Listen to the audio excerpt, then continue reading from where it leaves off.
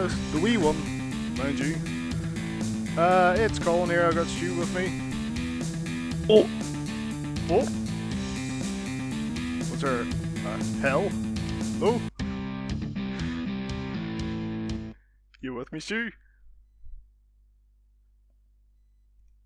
Oh no.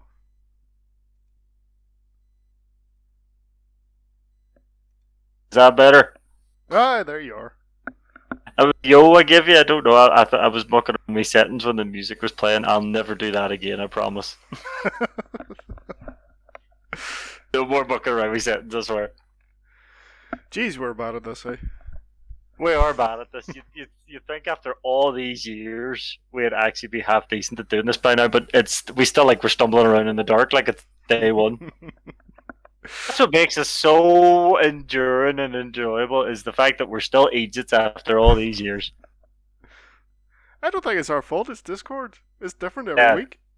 yeah. Discord has its own mind, especially when it comes to my wee piece of piss laptop. I think that's what. Well, to be fair, we can blame Discord all we want. It's my piece of piss laptop. I really need to just get a new laptop, but I'm worried that if I do, I might get a good one that can play games. And what's wrong with that? I'll start playing games on a PC. That's not good.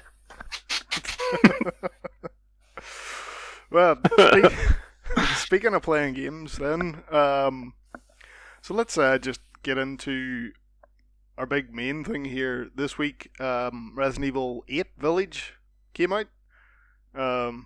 We both got it. We have both played it. So, like, on Friday, and you got yours on Thursday though. So here we are doing a fucking timely review of a game. This is like our first time ever doing this. I know.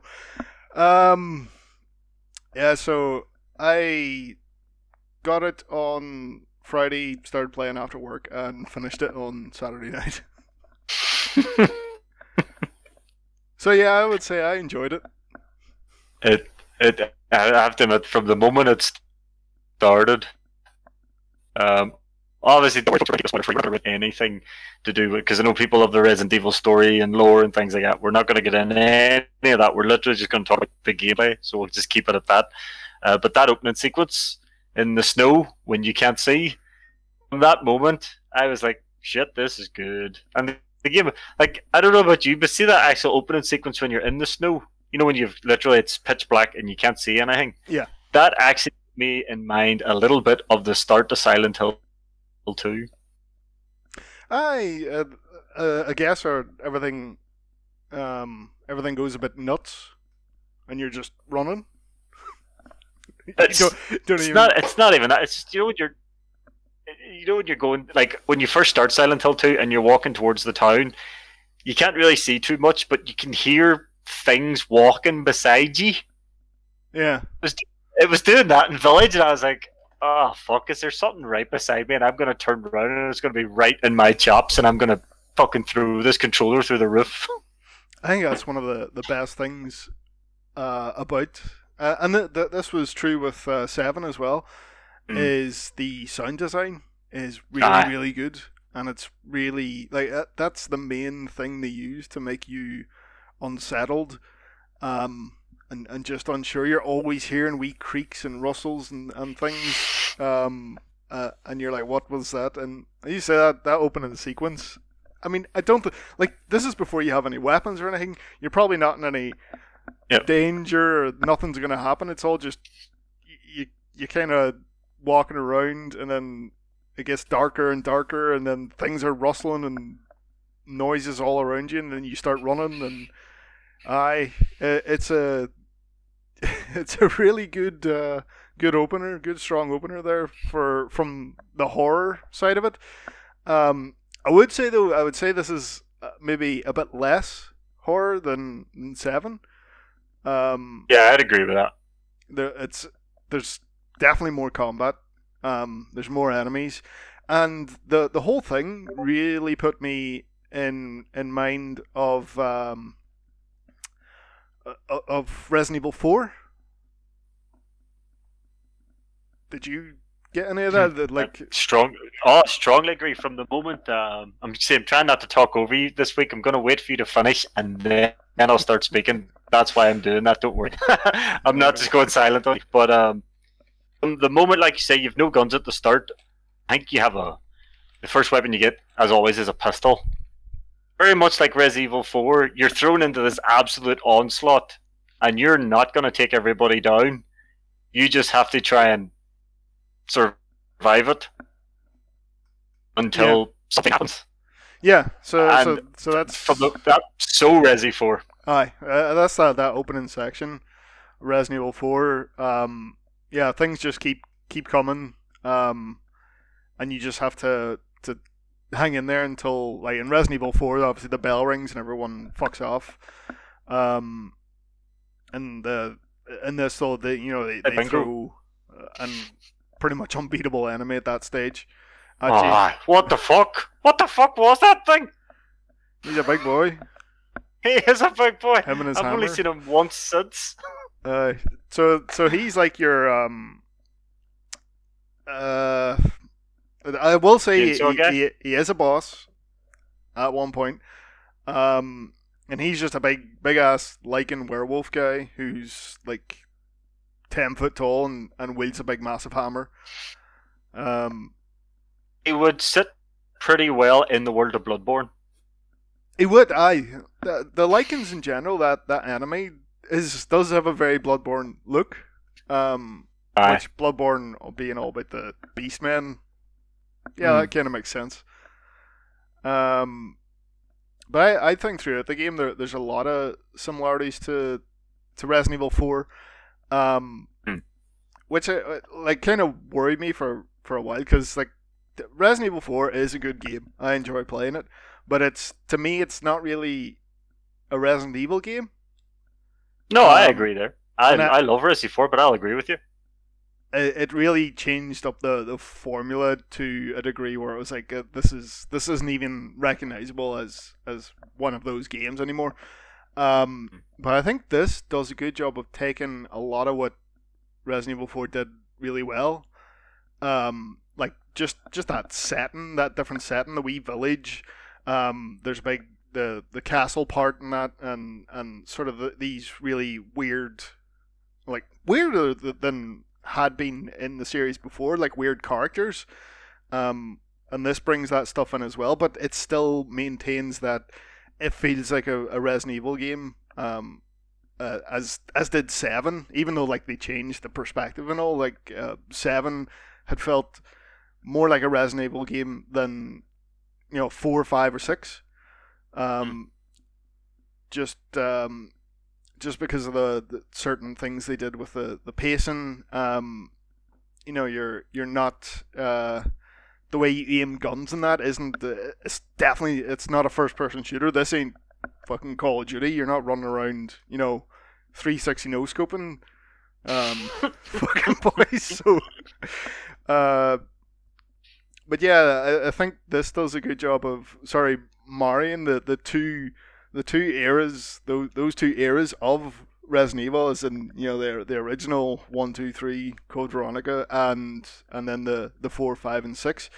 As I mentioned before, there's definitely a lot more action in this than there was in 7. You do get the absolute hordes of enemies that you have to fight off at times, but it feels good doing that. Getting those headshots feels really good, and I'm really happy with it. Big thing I would say, which I was glad was a big improvement over 7, was just the variety in enemy types. Because you've played through 7, all your enemies just look like big masses of mold, different sizes. Whereas this, you've got your sort of beastmen, your lycans, you've got those weird flying things, you have the crazy sort of slavey vampire things down in the dungeon. You obviously have the infamous poster woman of the game as well. So you've got like this fantastic variety of enemies. You're not just shooting the same sort of moldy thing in the face over and over and over again. So the enemy, and just you talking about the gunplay and the aiming, obviously, people hear first person shooter, and as you're saying, it's not Call of Duty. And the thing I think is so clever about the game is the Lycan men can just take a quick sidestep, and it will fuck you up because you've been maybe sitting aiming for that wee 1 second, and they'll just sidestep and it's so clever the way they do that as well. Or they'll sort of come in like side. They won't come tearing at you in a line. They'll come sort of down like a pincer movement. No, even the AI is actually quite clever when they do come at you in a horde. So the combat is really satisfying and fantastic, and it's just as you say, perfect marriage of the Resident Evil action series and the Resident Evil horror series. As we were saying before we started recording, there's the actiony bits in the series, and then obviously, as I'm telling you, finished it. I haven't, but the part I'm at is completely horror driven. Like I am sitting on my seat, waiting to jump out of my skin. It's a perfect. I think could this be like one of the top people that really finished it, and I think it could possibly be one of the best so far. Wow, definitely. I know what part you're at now, and that is where it gets into its most pure horror.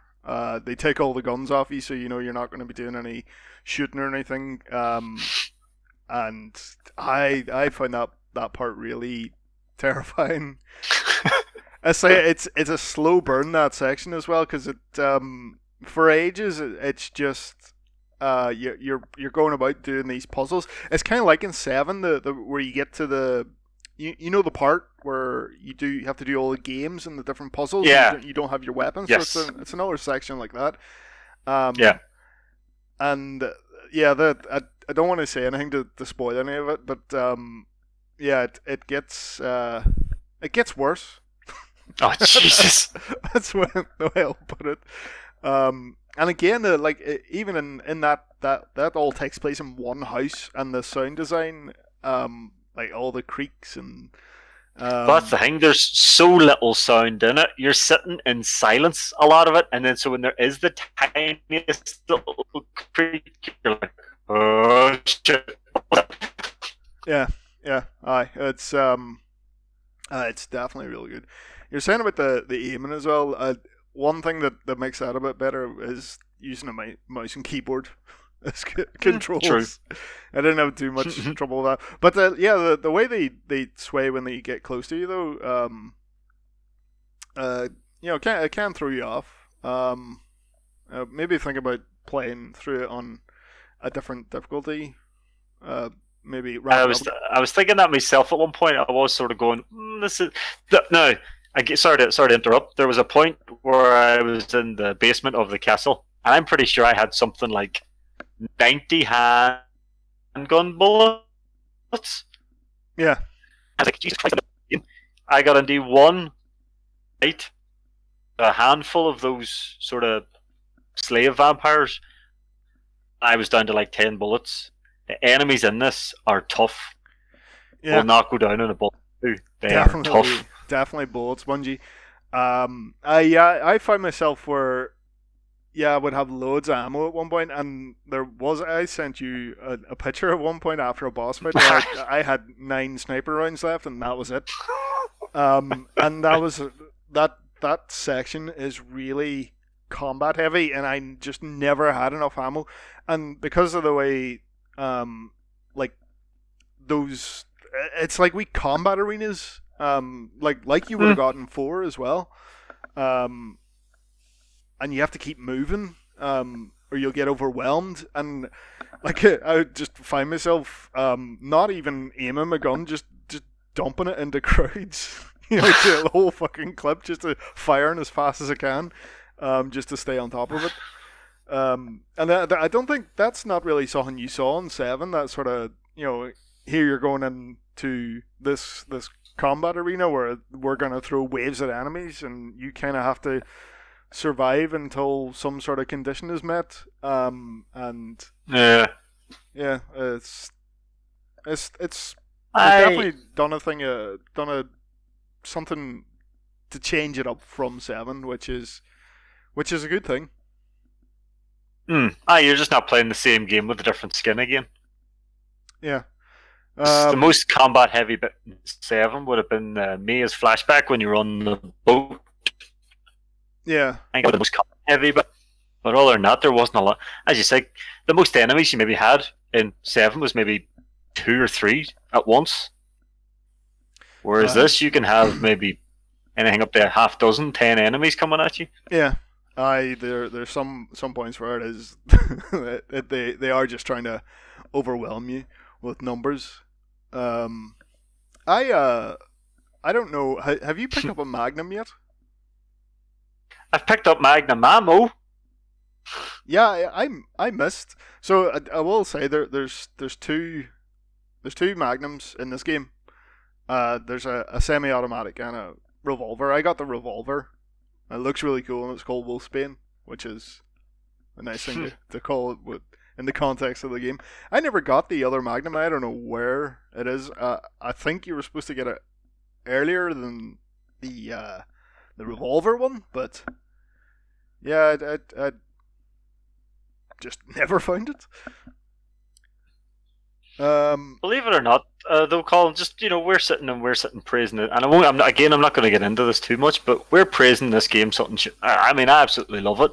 It has been getting mixed, mixed to positive, but most people are saying it's meh, and I'm sort of thinking, I'm playing through this, going, where is the meh coming from? I don't know. I really enjoyed it. I didn't really. I stayed away from reviews and stuff because I knew I wanted to play it anyway. So, Why? That's what. I've sort of seen when you've got your phone and the freaking things are popping up on it. You see, Resident Evil mediocre, and you're like, what the fuck? Fuck off.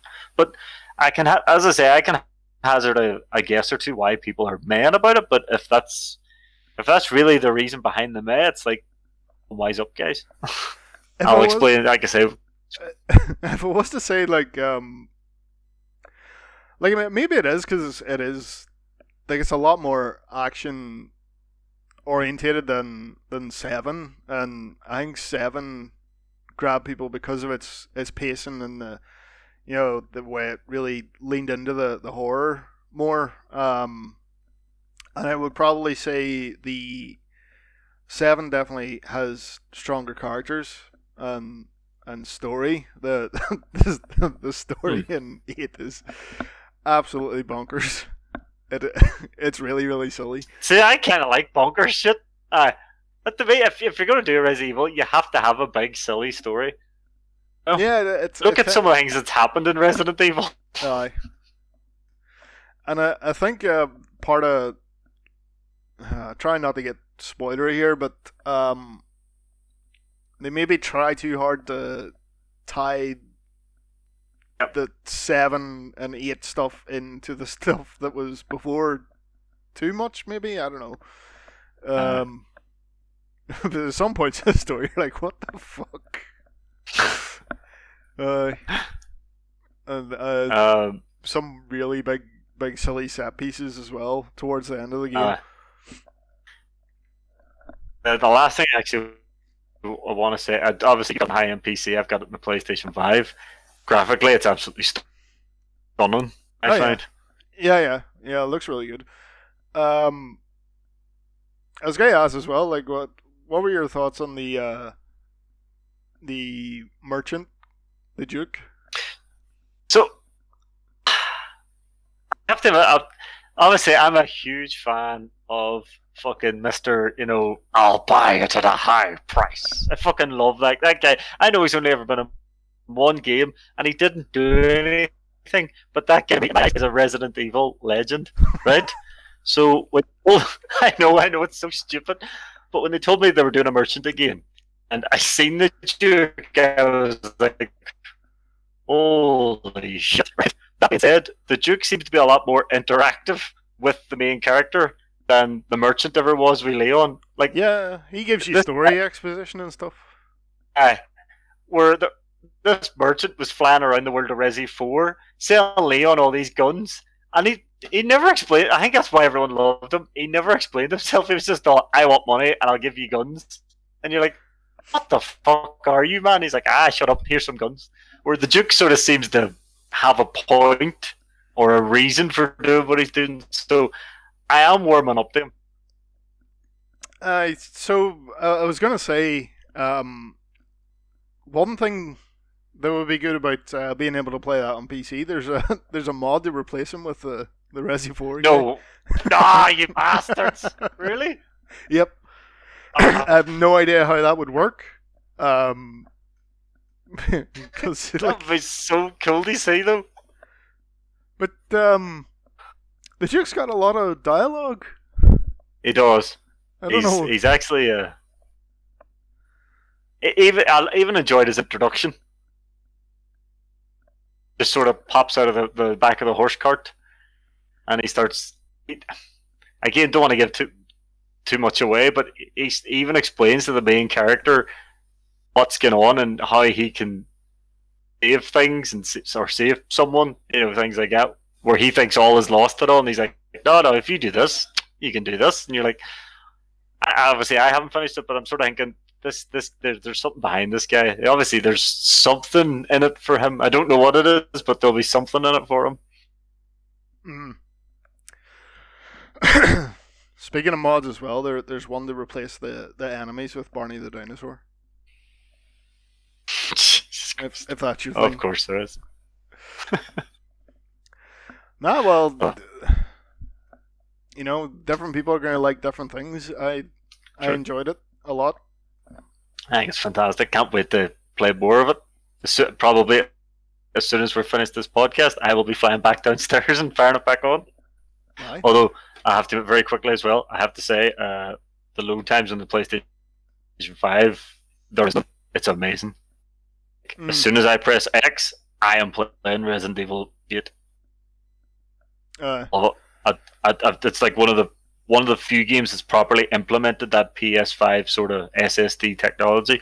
So as soon as you press play game, poof, your game's loaded and off you go. That to me is how it should be.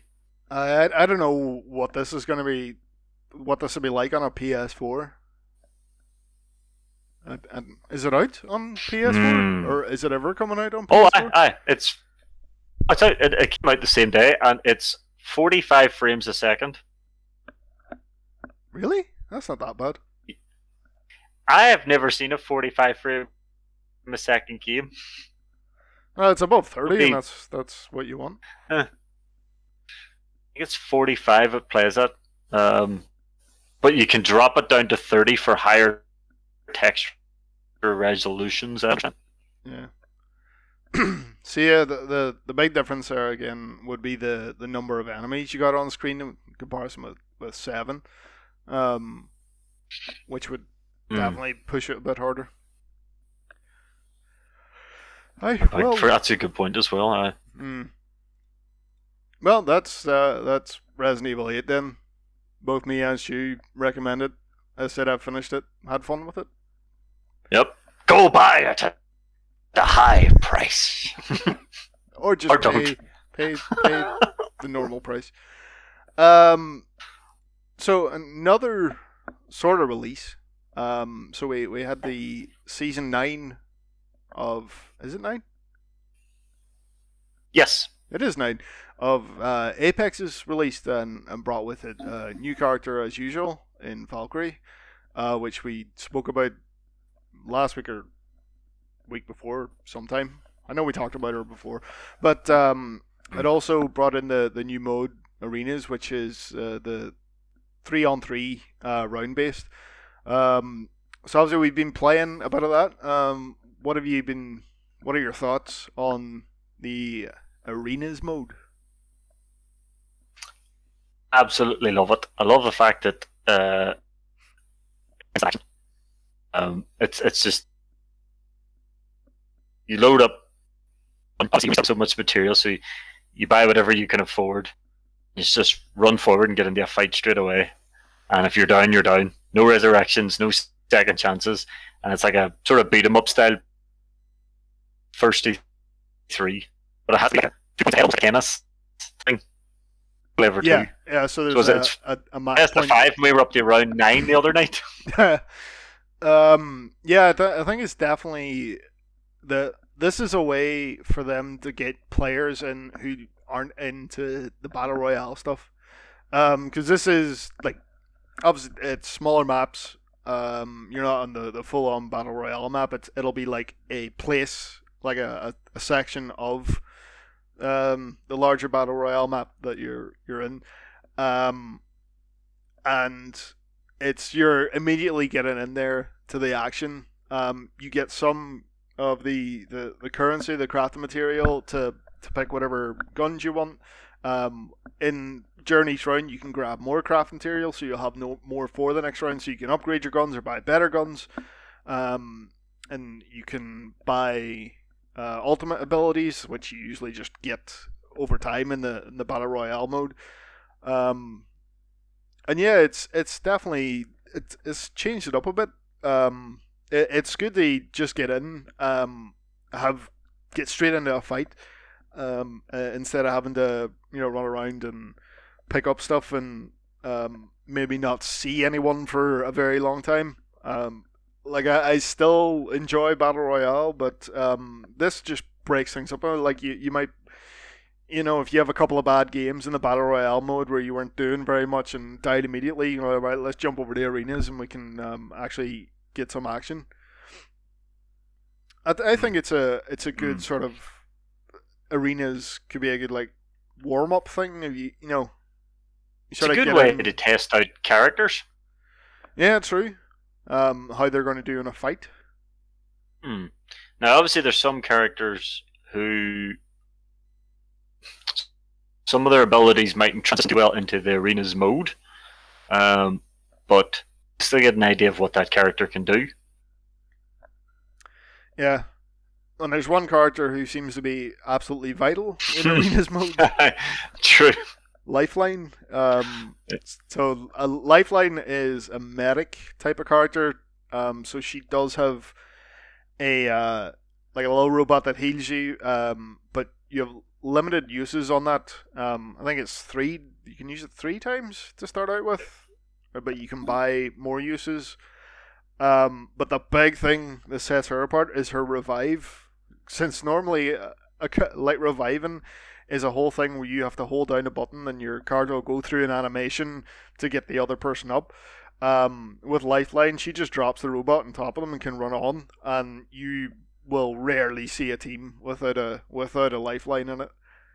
Um, which means I had to start picking Lifeline as well.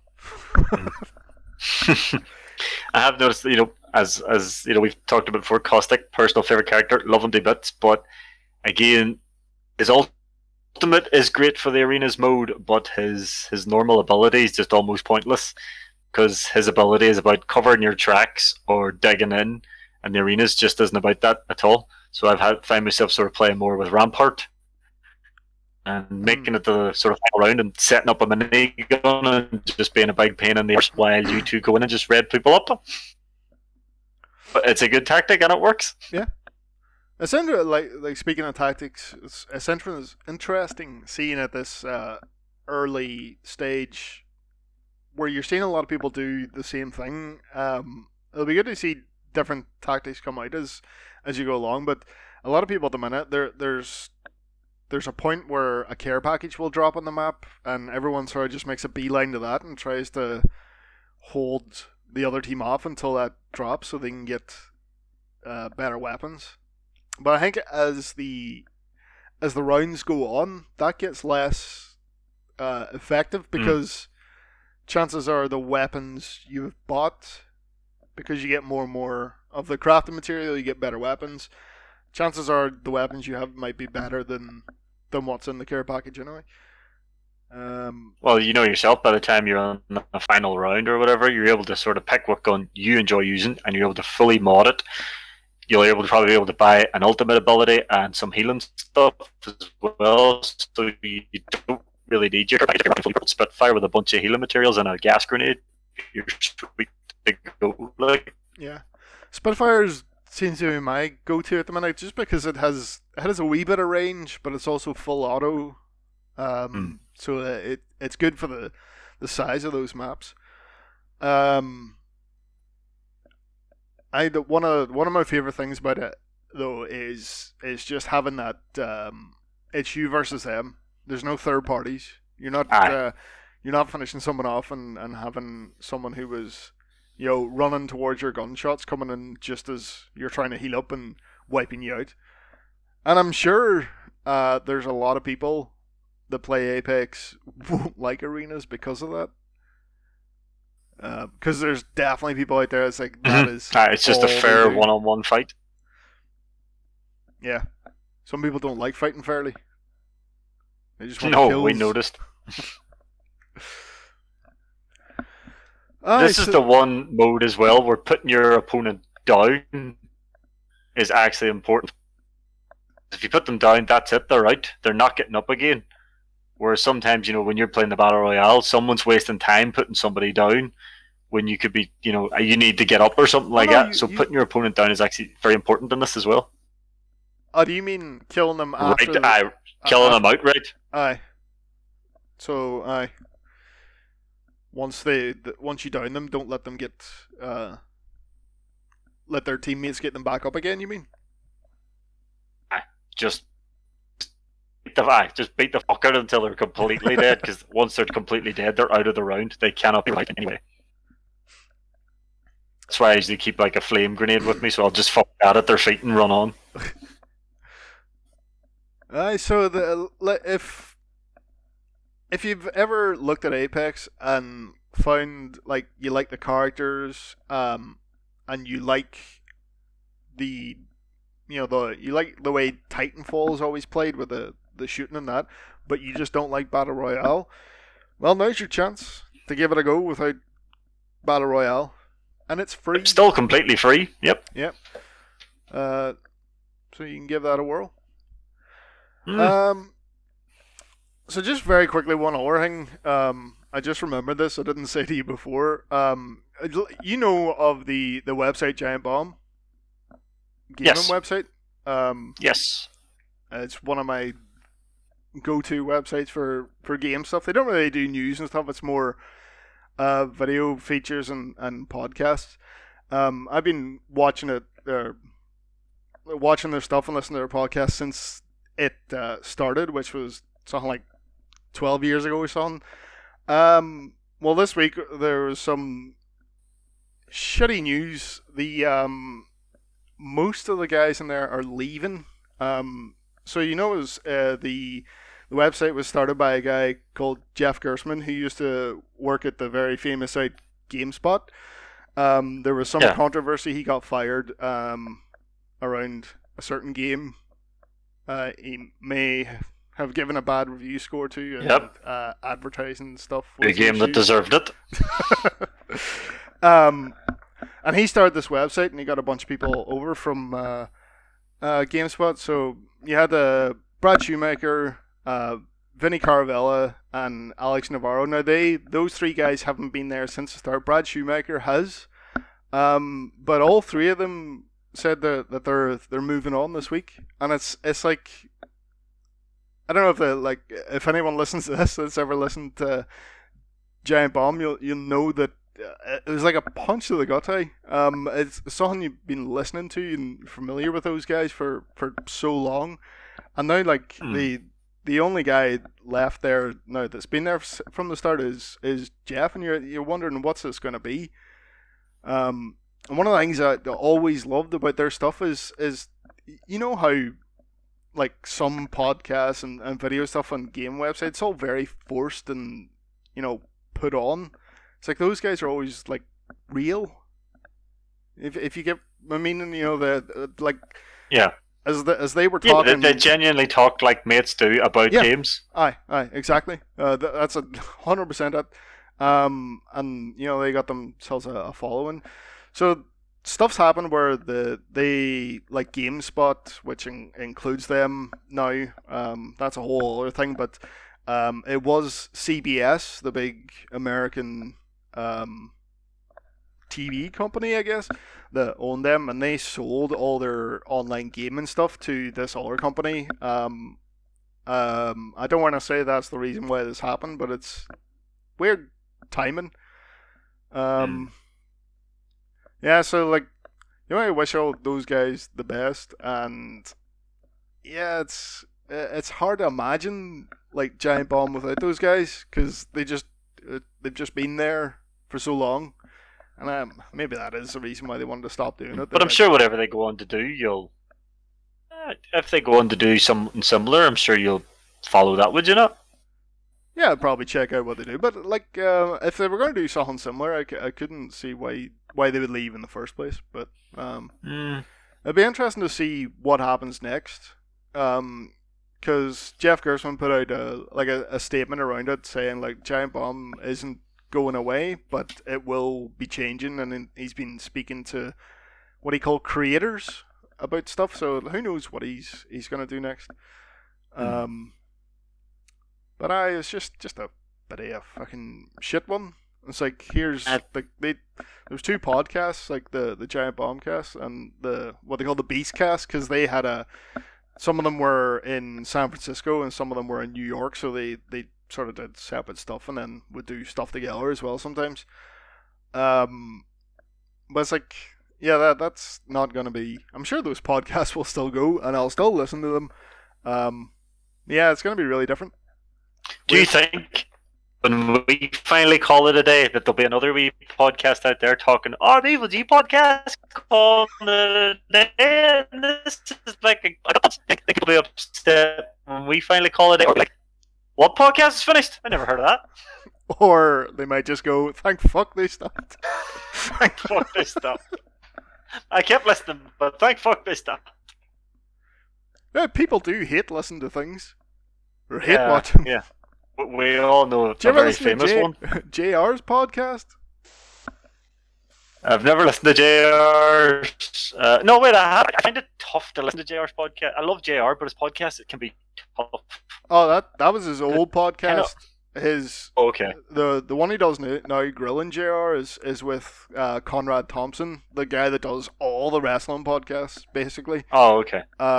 So he has him there to guide him through stuff, but it's always funny, JR going mad at boys on the internet, because they take stuff out of his stuff he said in the podcast and put it up out of context and all, and people giving him, criticizing him for things. He's like, why the fuck are you listening then? Don't listen. Go away. That's It's just fun. I mean, you talk of wrestling and you talk about hate watching, hate listening. Sure, you've got the fucking Johnny Cornetto. He fucking hates AEW, but he watches it every week so he can complain about it. That? Like why? Do you think he actually watches it? Do you reckon he does? Well, he claimed that. I would say he does, because after Stadium Stampede last year, he claimed wrestling was dead and he was never going to watch anything to do with AEW, and yet, weeks later, he was talking about how great FTR was in their match against such and such, and you're like, I thought you weren't watching it anymore. So he clearly does watch it. Watches it so he can hate on it. So all his wee fucking followers can go, Johnny Cornetto said this was shit. And it's like, Johnny Cornetto still watched it, so he's giving Tony Khan viewing, so fuck off. Johnny Cornetto. That's what I'm calling him from now on. Johnny Cornetto. Fuck his real name. Hang on. Jim Cornette. Thank you. I had to think. Johnny Cornetto. That's it. He's not worth your time. I just don't pay him any mind, hey. I know it's like, if you're into wrestling, it can be hard to avoid sometimes because he always pops up as shitty takes pop up somewhere. Fucking dickhead thumbnail keeps popping up on my YouTube, and it's like, I don't want to know what Johnny Cornetto thinks. Do you just block his channel? That's what I keep trying to do it, and it keeps finding ways around it. Like, it's not him uploaded, it's some other fucking version of him uploaded it or something, and you're like, it's so bad that you need about 5 different channels to upload the same thing 5 times, you cunt. But anyway, enough about Johnny Cornetto. Aye. That's a good segue. So we can talk about That's a good segue into this week's wrestling. So what do we got here? I got a couple of wee things first that you're not gonna like this. Okay. But it's about Daniel Bryan. Right? So Daniel Bryan. Oh no, I don't. Very quickly, sorry. I don't like Daniel Bryan. I just say that to annoy Burnsy. The old troll. I actually have no problem with Daniel Bryan. I just troll Burnsy because Burnsy keeps saying it. Burngie talks about him like he's the greatest thing on earth, and that probably annoys me, and that's why I call him shit around. So, sorry, that's what that's about. Hope he listens to this and then he'll catch on. But anyway, probably still fall for it. So Daniel Bryan, as you know, like you have to give him his due. He is probably the guy most responsible for changing the way wrestling was looked at and giving smaller guys a chance on bigger stages. Mm-hmm. He may have left WWE because on SmackDown this week he had a match with Roman Reigns, which was the loser leaves SmackDown, which he lost. But also, there's reports out that his contract has expired also. And on the website, WWE's website, they've moved him to the alumni section, so they don't have him as an active talent on there. Oh shit! But it could all be some angle they're going with. They did this happened with CM Punk as well. But there's reports out there as well. Like there's all rumor shit that they're pushing hard to get him to sign a new contract. But he has said that he wants to do things in other places. There's reports out there that he really wants to do something in Japan. Yeah, I've heard that one for a long time. Yeah, he's always wanted to go to Japan. But yeah, I just thought that was that was a thing worth bringing up there because that I'm not saying it's like every guy that leaves WWE that you like has to go to AEW, like, but I'd be happy to see him show up in New Japan and have a few matches just to see him now do his own style of match outside that WWE style that you kind of get boxed into in WWE. But just give him the freedom. It's like you saw what happened with Jon Moxley after he left WWE, and the guy would just fucking came alive and was, was he Wrestling Observer's like Wrestler of the Year 2 years in a row or some shit? Yes. Not that's just a guy's opinion, but like it's kind of deserved in Moxley's part. But it would be nice to see Bryan, getting towards the end of his career, do a run outside of WWE where he's made that name for himself, and a lot more people are going to see what he can do outside that. But people should really go back and watch what he did in Ring of Honor as well, because he's one of the best. He definitely is. And it'll be exciting to see. He's really good. Be exciting to see what he does, and also disappointing when he resigns, which is probably going to happen. I have a small bit of news. Go. So, as you know, I was a massive fan of Lucha Underground. Ooh. And the owner, quote unquote, person that, owned it in the show, it was called Dario Cueto. Yep. Who was meant to be basically the devil. Well, on a show Spanish that I devil. Don't watch, but I got... He was basically meant to be the Spanish was he devil. El Diablo? He was El Jefe Diablo. Oh. Hero devil, apparently. Okay. But on a show I've never watched called MLW, Major League Wrestling, yeah. They had Dario Cueto show up at the end, talking about his new temple. Mm-hmm. So is that going to be like a direct Lucha Underground thing, or is that just MLW? Apparently, don't know. They're not calling it Lucha, they're calling it Azteca Underground. Right, so it probably isn't directly connected to any of the Lucha Underground stuff then? Well, the guy that owns MLW has said that they can't use the name Dario Cueto because AAA owned that name, because AAA actually owned Lucha Underground. So he did come out and he says he's going to be the same type of character, but we have to give him a different name. So it's just pretty cool that this guy literally had no wrestling experience, by the way. This guy was literally just an actor who they hired because they had that look and the voice. Mm-hmm. And he won a bunch of awards for like best non-wrestler. He was fucking excellent, so he was. But he's done, obviously, he's made that name for himself that a wrestling company has approached him. I want to see the character again, but it'll be a whole new thing you're doing. But apparently, the first time you see him, he sacrifices someone to a god, and you're like, yes, this is amazing. But he obviously won't have his baby brother, who I was a big fan of. So nah, or maybe he might. I don't know. He's too busy helping Will Ospreay take over New Japan. Was that what he's doing? Oh, fuck yeah, right. He's part of Will Ospreay's. What'd you call him again? Common Dynasty or something? Nah, something to do with Common. I can't remember the name of his group. But yeah, he's part of. Jeff Cobb is part of that group. You're just getting matches with him and fucking Shingo beating the shit out of each other. So. I think he's good where he is. He's doing good stuff. Oh, he is happy as Larry over there. He says himself that was his big thing. I've seen him do a couple of AEW appearances again, but I wouldn't wish him to do something he doesn't want to do. So, on to this week's Dynamite. So this was a big one. This was Blood and Guts. This was the Inner Circle versus the Pinnacle. Pineapple. The Pineapple. Okay.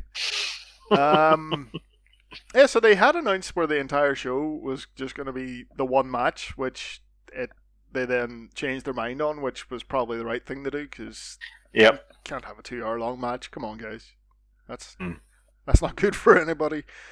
No, I don't care how fit Sammy Guevara is. But yeah, let's just run down the card here. So our opener match, this was made last week, where Jon Moxley and Eddie Kingston got held Kenny Omega's leg hostage till they get a match against Kenny and MT Nakazawa, as he's going by now. So this was more of Kenny just being that dastardly, cowardly heel again, because they send out Nakazawa and say, Kenny can't be arsed. And then when Jon Moxley and Eddie Kingston finally come out, Omega jumps him. And then we have our match. The whole thing of this was about Kenny being an arsehole, basically. And leaving poor Nakazawa to the wolves. Who got absolutely decimated. So he has a match for a while and then just gets fucked off and leaves. Leaves Nakazawa in there, so Moxley and Kingston win. But then the Young Bucks came out, and the Good Brothers came out and just destroy Moxley and Kingston. Then Omega comes out and gives a one-winged angel to Kingston. So more Kenny being an asshole. Just to skip ahead, because this is related, what do you think about the aspect of getting Orange Cassidy versus Kenny Omega for the title? This has to happen. I know. We have to have an Orange Cassidy Kenny Omega match. That'll be unreal. And for the title, who would have thought? Who would have thought Orange Cassidy, the guy the first time you seen him in AEW in that Battle Royale, gets in the ring and does his lazy kicks, and everyone's like, what the fuck's going on? And now he's being talked about to be their world champion. Like, that's amazing. And yeah, that sort of shit will have Johnny Cornetto spinning in his grave. In a good way. Yeah, so that was later on the night where Kenny came out, did the promo. So they're having a match next week between Pac and Orange Cassidy for the number one contenders point. spot, and yeah, Kenny's basically saying, assuming that he's going to be facing Pac until Orange comes out. But more really good heel stuff from Omega as well. He's in his element with that shit, really is, and it's he is. I'm even the boxer in their element as well. Oh, they love it.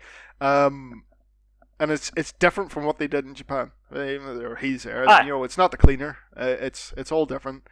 And I love that the fans actually boo them. It's like don't be that smart mark bullshit where I'm gonna cheer the bad guy because they're good. It's like, no, they want you to boo them. That's why they're being assholes. As you were saying, he's not. What he's not the cleaner. What he's the belt collector. That's what he is now. So next match we had was Cody Rhodes versus QT Marshall. So QT obviously broke off from Cody Rhodes' Nightmare Factory and betrayed him. He's taken a bunch of the students. Yeah, I guess so. From Nightmare Factory and started his own factory with blackjack and hookers. And so this was. But forget the blackjack. So this was Cody getting his hands on him. And it was probably a better match. I'm gonna be honest. I don't like QT that much, but this thing he's been doing has sort of made me come around on him a bit. It was a good match. Yeah, it was. Although I have one question. What happened at the end of Cody's eyeball? I don't know. Just bleeding all of a sudden. I don't know if he bladed or if he got hit. There was no reason for him to blade. He was doing a figure four, fine, and then after the figure four, his eyeball was pissing blood. I was like, maybe it was just not a Ric Flair spot. You know, like head toss, Ric Flair's bleeding. Armbar, Ric Flair's bleeding.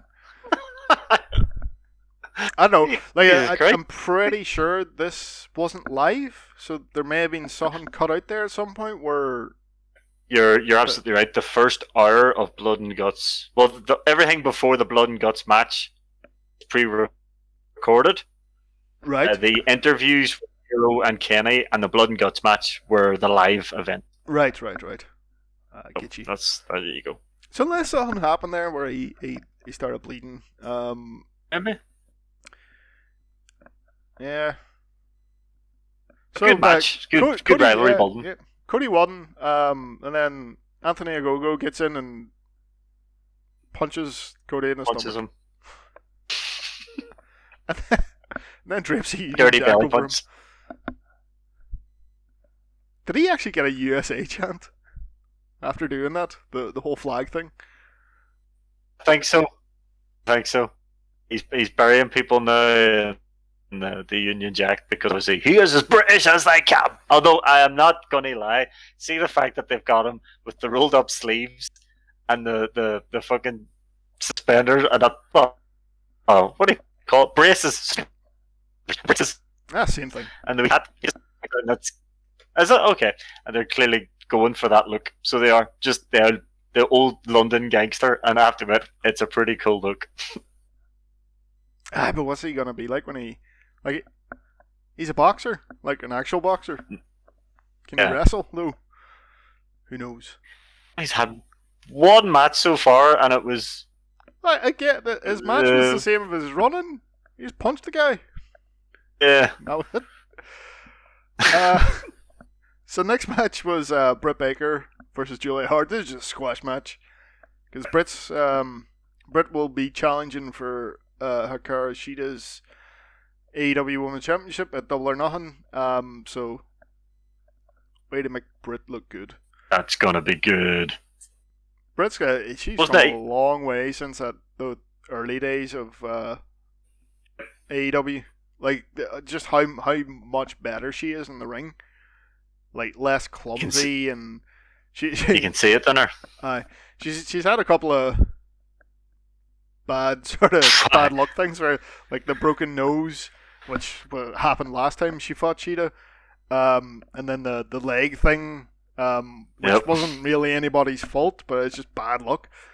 But hopefully she can keep it together for this, and we get a good match at the end of it. And next, we had the 4-way tag team eliminator match. Multi-man tag matches are always a bit weird. I don't know. That was all right though. It was. I kind of knew who was winning. Yeah. So the main story here is like SCU, Frankie Kazarian and Christopher Daniels have said if the next time they lose, like this is ages ago they said this, next time they lose they're done as a tag team, and they haven't lost since. So they were always winning this out. Do you think they're gonna beat the Bucks? Because they win, they get a shot at the Bucks. Yeah, as far as I'm aware, this is what they have to do now. So they get a match against the Bucks this coming Wednesday, but it's not for the titles. They have to beat them first, and then they get their title shot. Ah. So what I believe is going to happen here is SCU will win this, and the title shot will be a double or nothing. I don't like that. That's because you know where it's going. No, I don't. I've never liked the idea of you have to beat the champion first to then challenge him again. It's a heel thing, though. It's a heel thing. Yeah. In this instance, it is the Young Bucks being dickheads, which is, like, I guess, is fine in this instance. If you're, but like WWE used to do that all the time, and not as part of a character being a heel or not.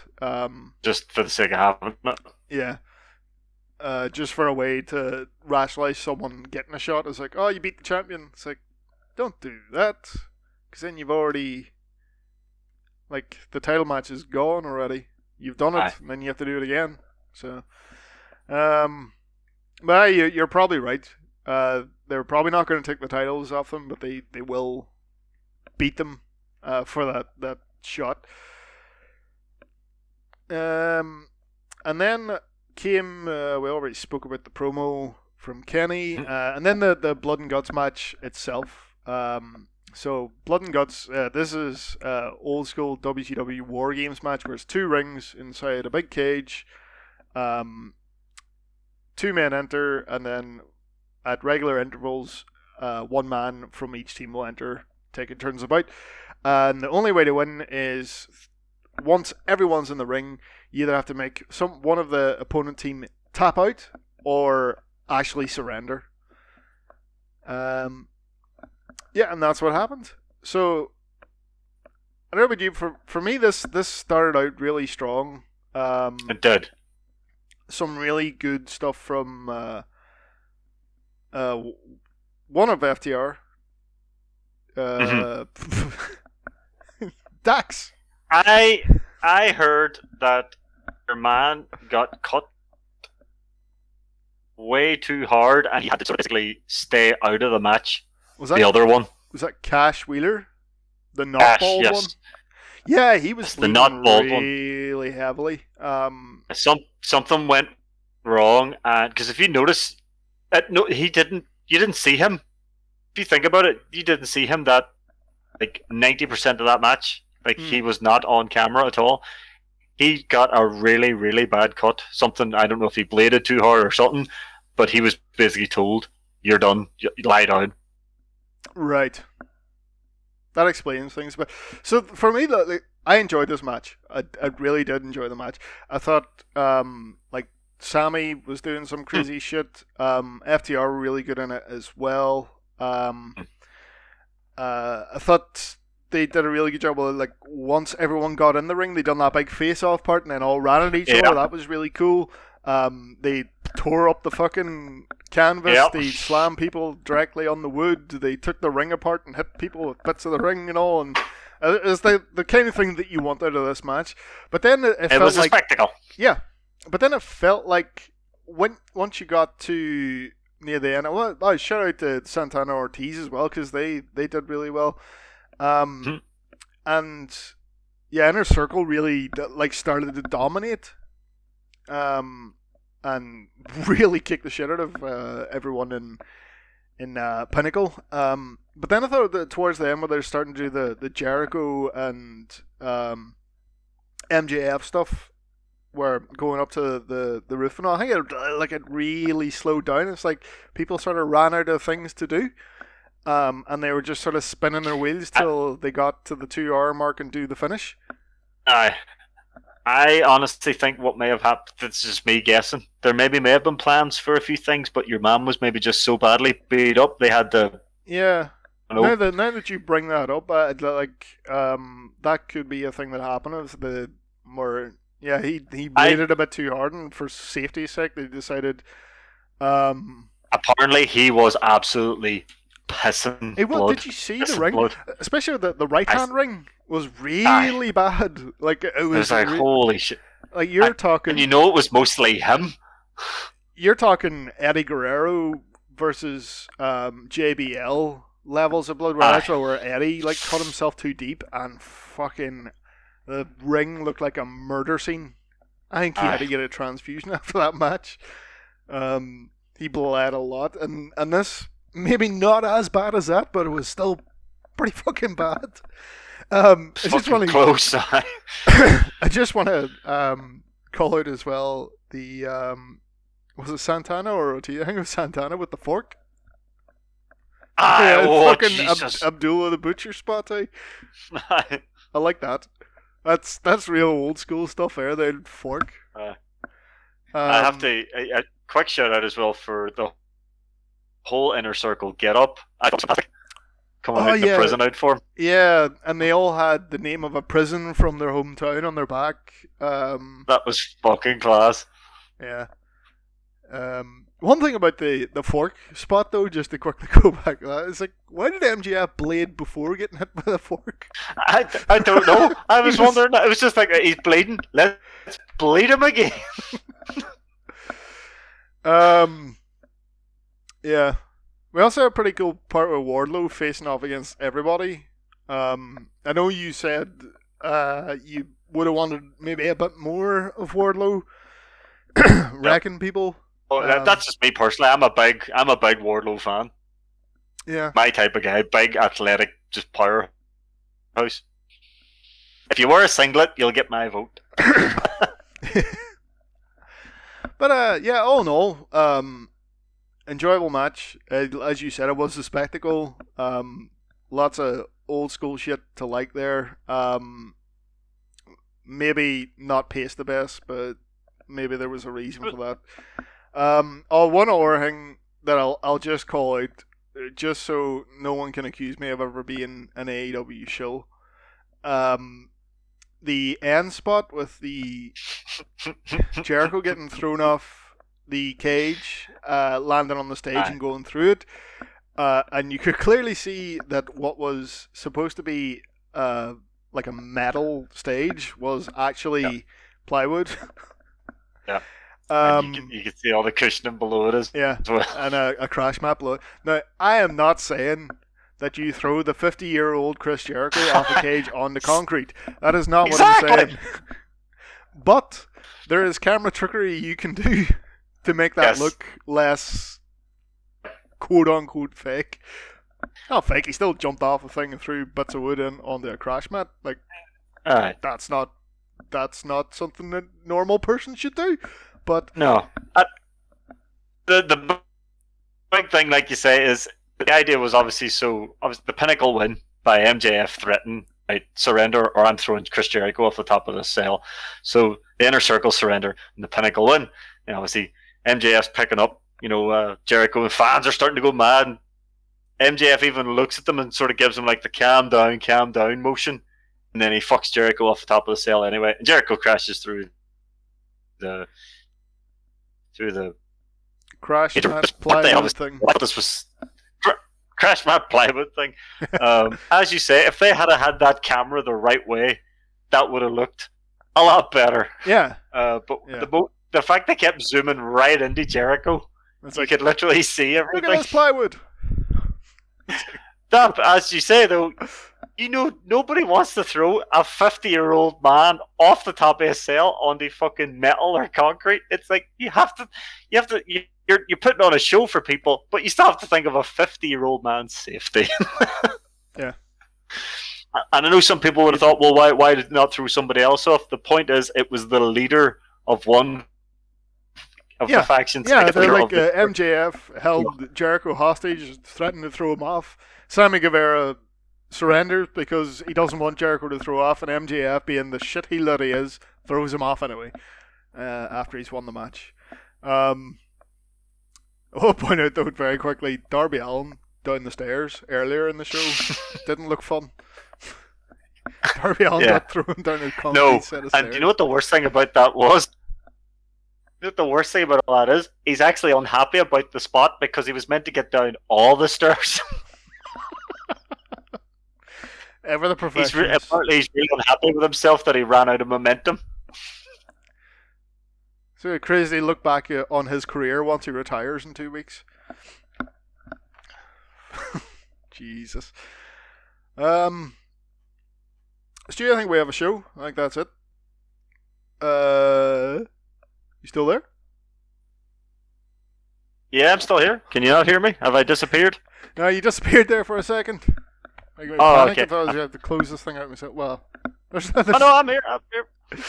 There's nothing left to say, but that's our show. Yeah, thanks for listening.